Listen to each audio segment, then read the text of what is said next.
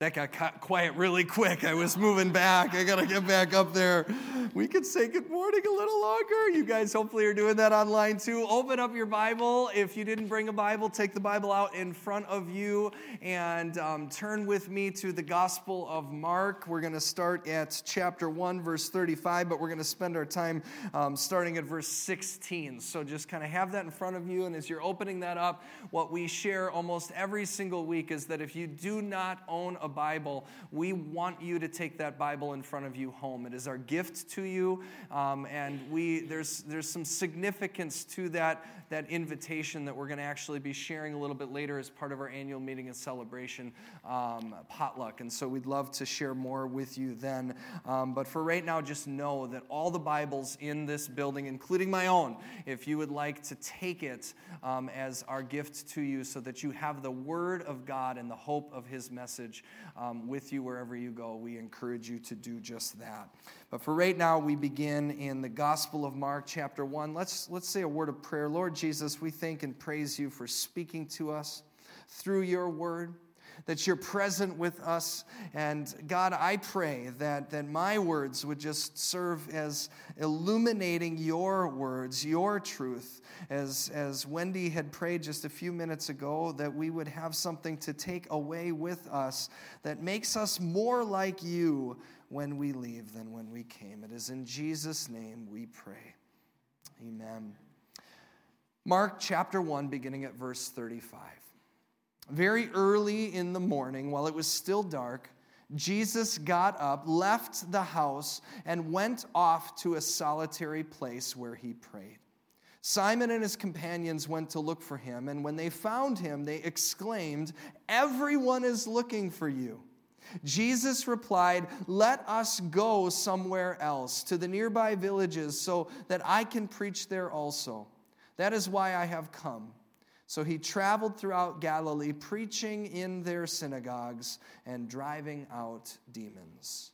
The word of the Lord. Thanks be to God.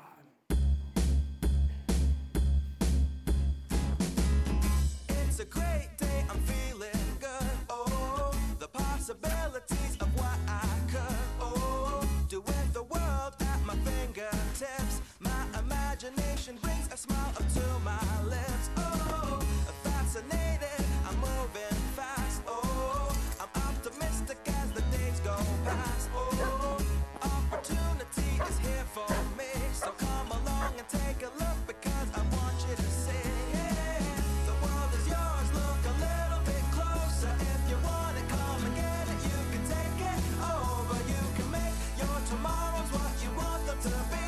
You got the power in your hands to shape your history. You gotta take it up a level and go up higher. Put more fuel in the tank and turn up the fire. Come on and take a leap into your destiny. And come on up, come up with me.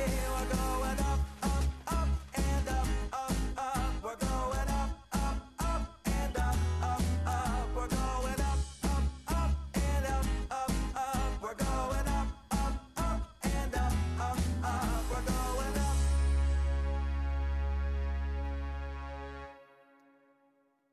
Just another day, unfortunately, wasn't it? Ted, that was your Tuesday, I think, right? Thanks for letting us have a camera crew follow you throughout all of that. I know a lot of us could watch that and relate. Carl Jung once wrote, "Hurry is not of the devil, hurry is the devil." Amen? And I think we can all say we've experienced that. And it's part of why we're in this series to begin with. Today we're in the 4th week of a series we're calling Airplane Mode.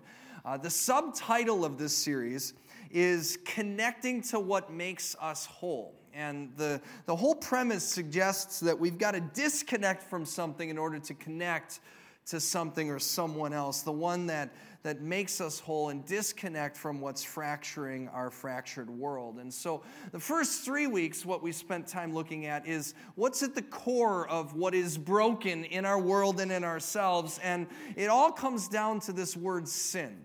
And we defined it based on a book definition in the book that we're following some themes in, Good and Beautiful and Kind, by author and pastor Rich Villodas. He defines sin as a failure to love. It's been a really helpful way to think about it. I know there's been a lot of really great discussion that many of us have had over the course of the last 3 weeks, really chewing on this. And it's a good biblical definition because it reminds us of what Jesus said when he was asked, what is the most important command? And he said that it is to love God and love others the way that we love ourselves. These two commands are what all the law and the prophecy hinges on. If you don't do those two things, you're not doing anything. And if you do those two things, you're already doing everything. Sounds simple, right? And yet simple isn't often easy. Just like hurry. It's simple to relate to that video, but it's not so simple to get off the treadmill, is it? You think about all the different quick scenes that you watched as this man went about his day, and there was probably very little that you can think about cutting out. The car needed to be fixed. The kids had a program to go to. He had to go to work. These are things that had to be done, and life can get busy. And yet I can tell you from painful personal experience that if our greatest calling is to love and hurry don't go well together, do they? You can't love your neighbor if you're too busy to get to know your neighbor. I can't love my wife or my kids if I'm too busy to spend time with them. I can't love God if I'm too busy with other things, because when we're too busy, what we're spending our time doing is reacting. When what we're called to do by God is respond to the opportunities around us and within us to love, which is the opposite of sin, to love the way that God calls us to love. And so that brings us to what we're going to talk about today, and that is asking the question, can we move from a life that is centered on reaction to a life that comes from a place of loving contemplation? And we're starting that question in the Gospel of Mark. The Gospel of Mark is the shortest of the four Gospels. It tells the story of the good news of Jesus, the life, the death, and the resurrection, according to John Mark, who's a close friend of the disciple Peter. And I spent a whole semester focusing just on that book. That's this short book. He is a master in the economy of words. Everything that is said here, every detail matters. And so what we find in chapter 1 is that we are already in the midst of the chaotic ministry of Jesus. And Jesus has chosen to select airplane mode in this particular moment to step away from it all. Verse 35 says, very early in the morning, while it was still dark, Jesus got up, left the house, went off to a solitary place where he prayed. How many of us think of Jesus, and this is the image that we imagine when we think of him, right? You think of him set apart, you think of him getting up early, making his coffee maybe, if that's your thing, and being so diligent in the quiet hours of the day to come before God and to pray. And I think people even that don't know the Bible would probably imagine Jesus like verse 35, which is why I love verse 36 that says this, Simon and his companions went to look for him, and when they found him, they exclaimed, everyone is looking for you.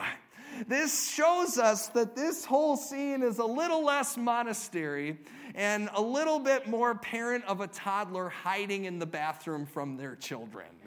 That sounds more accurate to what we're seeing here. Now, the toddler is Simon Peter, but everything else is the same. If you have young kids or if you've had young kids at some point, you know when they're little, it never fails, right? You get this idea, you go to bed early, you think, I'm going to get up nice and early, and I'm going to get up before the kids, and I'm going to have my coffee, I'm going to do my devotion, I'm going to do all that. And that is the morning that they decide they have to go to the bathroom at 4 a.m., and they're like, oh my goodness, mom's awake, right?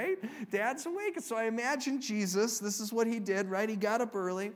He tiptoed down the hall. He knows all the places that make creaks and sounds, and so he avoided all of those things. He silently puts on his sandals. He uses the one door to get out of the house that he knows isn't going to creak, and then he goes far, far away to pray. And when he finds a place, he sits down and he's nice and comfortable, and he's meditating on the scriptures, and he's listening for the voice of his loving Father. And as he listens, he can hear in the distance, Jesus!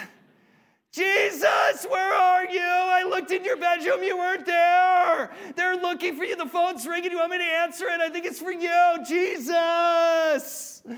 That was his morning. And you're going to appreciate it more if you look back and see that this is not even the beginning of the chaos. It starts several verses before this. Mark is an expert, as I said before, in the economy of words. And so the first 15 verses summarize the backstory, the prophet Isaiah, John the Baptist, Jesus being tempted in the wilderness, the announcement of the good news that the kingdom of God is near, the proclamation. And then in verse 16, Jesus calls the first disciples.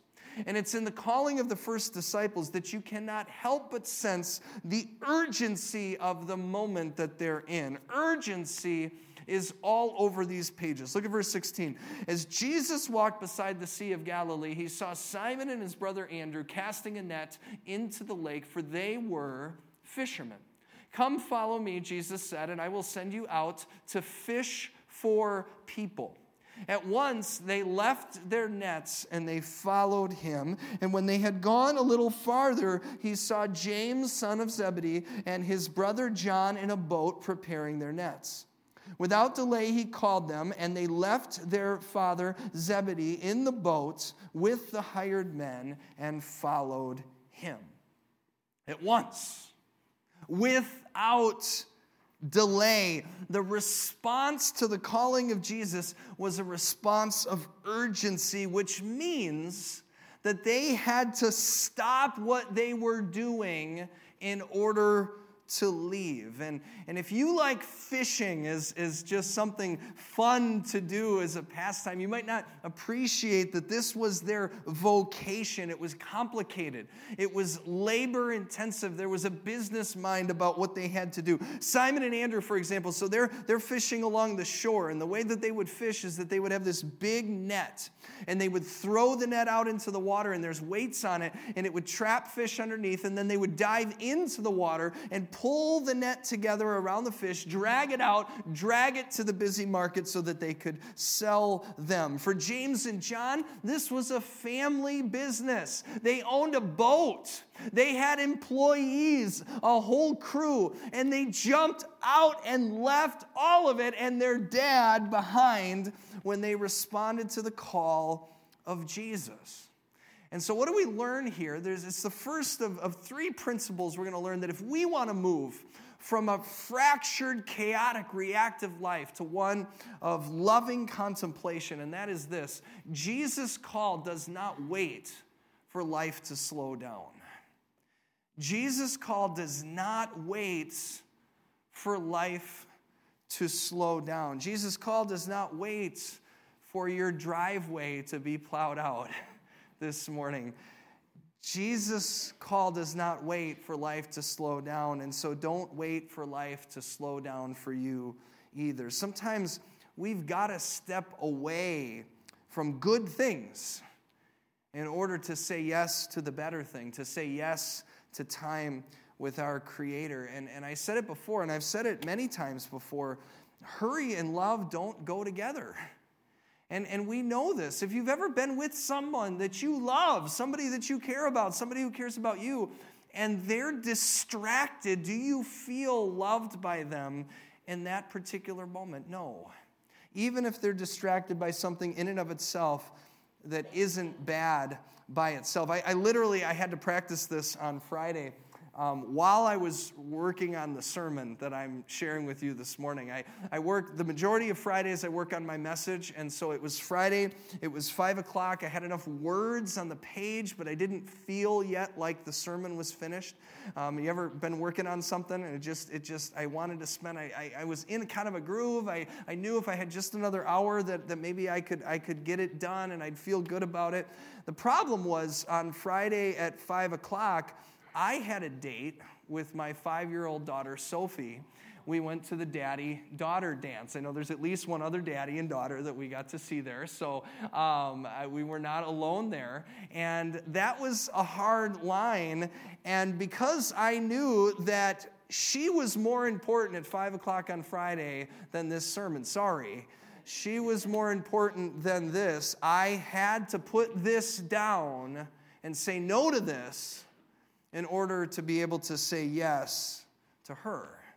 And I thought, wow, I don't know how I'm going to fit that in yet, but I'm learning this as I'm trying to figure out how to communicate it on a radically different level, right? Jesus, in this moment, calls these men to follow him and to say yes. And because the gospel is about real people living in real life, just like you and me, that meant that they had to say no to what otherwise were good things.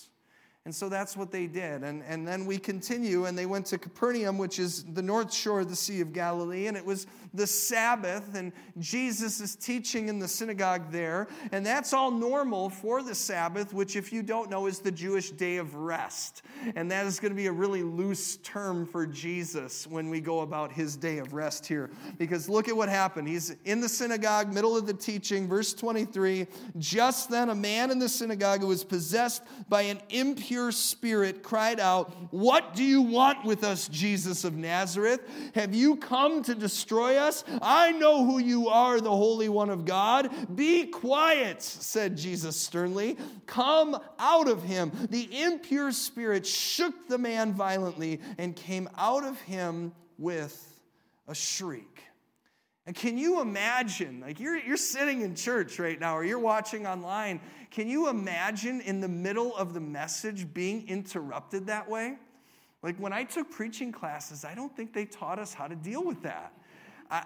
Jesus, as he's thinking about what am I going to teach in the synagogue tomorrow, I can't imagine that he had a backup plan for if someone who was possessed by a demon got up and interrupted the message. I mean, we have babies sometimes in church that make sounds, and we love that. That is a wonderful interruption.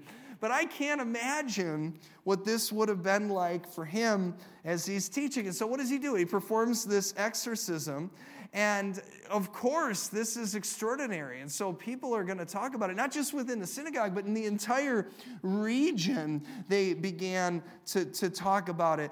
And there was this stir. And then afterwards, which was relatively normal, after they were at the synagogue, they went to someone's home for a meal. They went to Simon and Andrew and their home. And that's going to bring us to the second thing we learn about moving from chaotic reaction to loving contemplation. And let me just read it to you. Verse 29, as soon as they left the synagogue, they went with James and John to the home of Simon and Andrew. Simon's mother-in-law was in bed with a fever and immediately told Jesus about her. And so he went to her, took her hand, helped her up. The fever left her, and she began to wait on them. And so Jesus is sharing a meal with his new friends. And oh, by the way, my mother-in-law is sick. Can you heal her? In the middle of the meal. And on top of that, didn't Jesus just call Simon and Andrew to drop everything and follow him just a few verses ago? And now they're eating in his home. Why? Because not only does Jesus call us to say no and come out of the chaos, but he will eventually call us to go back into it too.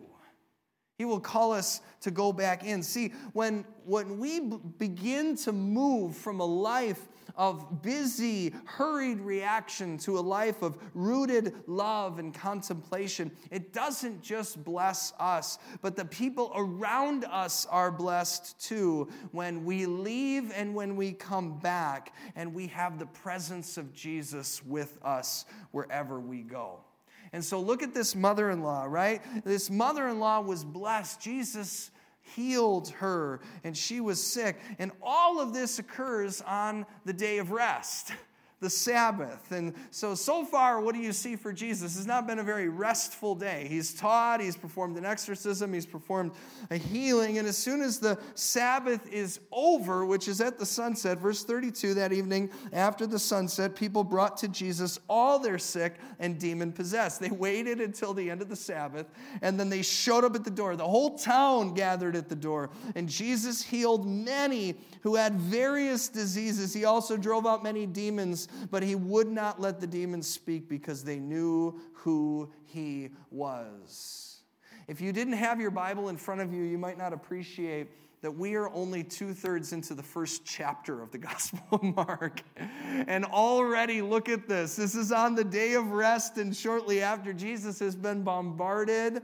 His earthly ministry has barely begun. Do you blame him for the next verse that says this? Very early in the morning, while it was still dark, Jesus got up, left the house, and went off to a solitary place where he prayed.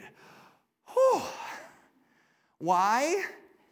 Because in the midst of a crazy world that's ruled by urgency, that will not let up on its demands, Jesus needed time set aside. And I get it. Because sometimes I do too, don't you? Sometimes I do too. And friends, if you wait for life to slow down and provide the opportunity, you might literally just be waiting forever. That would have been the case for Jesus, because look at verse 36, right? Simon and his companions went to look for Jesus, and when they found him, they exclaimed, "Everyone is looking for you." Of course, everyone's looking for you. He could have spent his entire life in that one town and still never left and had never done everything everybody wanted him to do. And so how does he respond to that? Verse 38, Jesus replied, "Let us go somewhere else."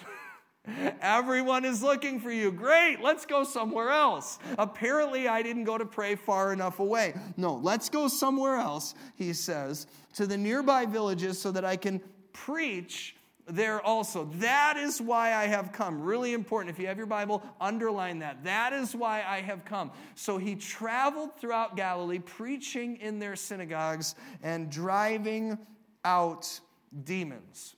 Now, in verse 38 and 39, the word preach and preaching, same Greek word that we see translated in the NIV in verse 15 as proclaim. And if you go back to verse 14, if you go back to verse 14, you'll see that is the purpose that Jesus came to bring, in this proclamation that the kingdom of God is near, that the kingdom of God is at hand. He has come to save the sins of the world, to bring people back into the presence of God and bring God's presence into theirs. That was his higher calling. That was his purpose. And so he said no to certain things so that he could say yes to the ultimate thing. And that's the third thing that we learn if we want to move from a life of chaotic reaction to one of loving contemplation, and that is that Jesus knew how to say no. And you have to know how to say no too.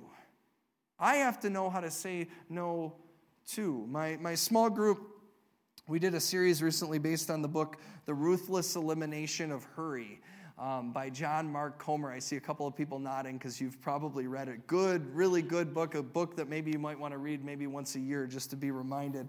And the author quotes Corrie ten Boom, who said this: "If the devil can't make you sin, he'll make you busy." And then he goes on and expounds on that. He said there's truth in that. Both sin and busyness have the exact same effect. They cut off your connection to God, to other people, and even to your own soul. And friends, this brings us back to the heart of what we've been talking about all along throughout this series. If our world is fractured, if we need to be connected to God and to others and to ourselves, we can't be connected if all we're spending our time doing is reacting. And so the invitation of Jesus is to say yes to stopping. Don't wait for life to slow down. Don't wait until you have time. Say no sometimes. You might not be Jesus, but if Jesus could say no with all the demands that were on him, I think you and I can say no too, because I think we all know we're not as important as Jesus, right? And if he could set time aside, then so can you. Set time aside. Pray. Connect the way that Jesus did in the midst of the chaos. All so that when we're called back into the world might be just as chaotic as it was when we left it, but we will be changed. And we will bring that change with us wherever we go. Because, see, we could spend this entire sermon series on just focusing on what the problems of the world are. If you want to hear that sermon, just turn on your favorite news station. Because that's all it is. You'll get whatever flavor you want, right? We could spend all sorts of time doing that, and we could leave here not any closer to the solution. But do you know what will change the world? And you know what can change the world? And you know what we can start doing here and now? We can be changed. We can be changed by God, and then we can go back out into the world and be the change that God wants to see. The kingdom of God that he is using us to proclaim to the world is at hand. And I'll leave you with a story I read years and years ago. I think it was about 10 years ago now, a preacher's story. It's about a young family. They went out to dinner, and the husband wrote the story. He said, "Last week, my wife and I, we took the kids out to a restaurant, and my 6-year-old son asked if he could say grace. And I said yes, and so we all bowed our heads, and he prayed nice and loud. He said, God is good. God is great. And so we thank you for our food. And God, I will thank you even more if Mom lets us get ice cream for dessert. Liberty and justice for all. Amen." And what you're doing is what the whole restaurant did. They were all laughing, except this one woman who was very crabby, and underneath her breath, she said in a way that she didn't think everybody could hear, but everybody, including the 6-year-old, could hear. She said, "That's what's wrong with kids in this country today. They don't even know how to pray. To ask for ice cream, why, I would never." And hearing this, the 6-year-old boy, the father wrote, he said, he burst into tears. And he said, "Dad, did I pray wrong? Is God mad at me?" And he said, I held him and I assured him, "No, you did a terrific job. God's not mad at you. That was a great prayer." And as he did it, this older gentleman heard the whole thing and approached the table. And he said, he winked at my son. And he said, "I happen to know that God thought that was a wonderful prayer." And his 6-year-old boy said, "Really?" And he said, "Cross my heart." And then in this quiet whisper and kind of looking over and nodding at the woman who said the original statement that made him upset, he said, "Too bad she doesn't ask God for a little bit of ice cream, because ice cream can be good for the soul." And he walked away. And the father said, "Needless to say, I got my kids big bowls of ice cream. And my son did something that I will never forget for the rest of my life. When he got his sundae, he looked at it, and without saying a word, he picked it up, and he walked over to the table of that woman, and he placed it in front of her. And with a big smile, he said, "Here, this is for you. Ice cream is good for the soul sometimes, and my soul is good already."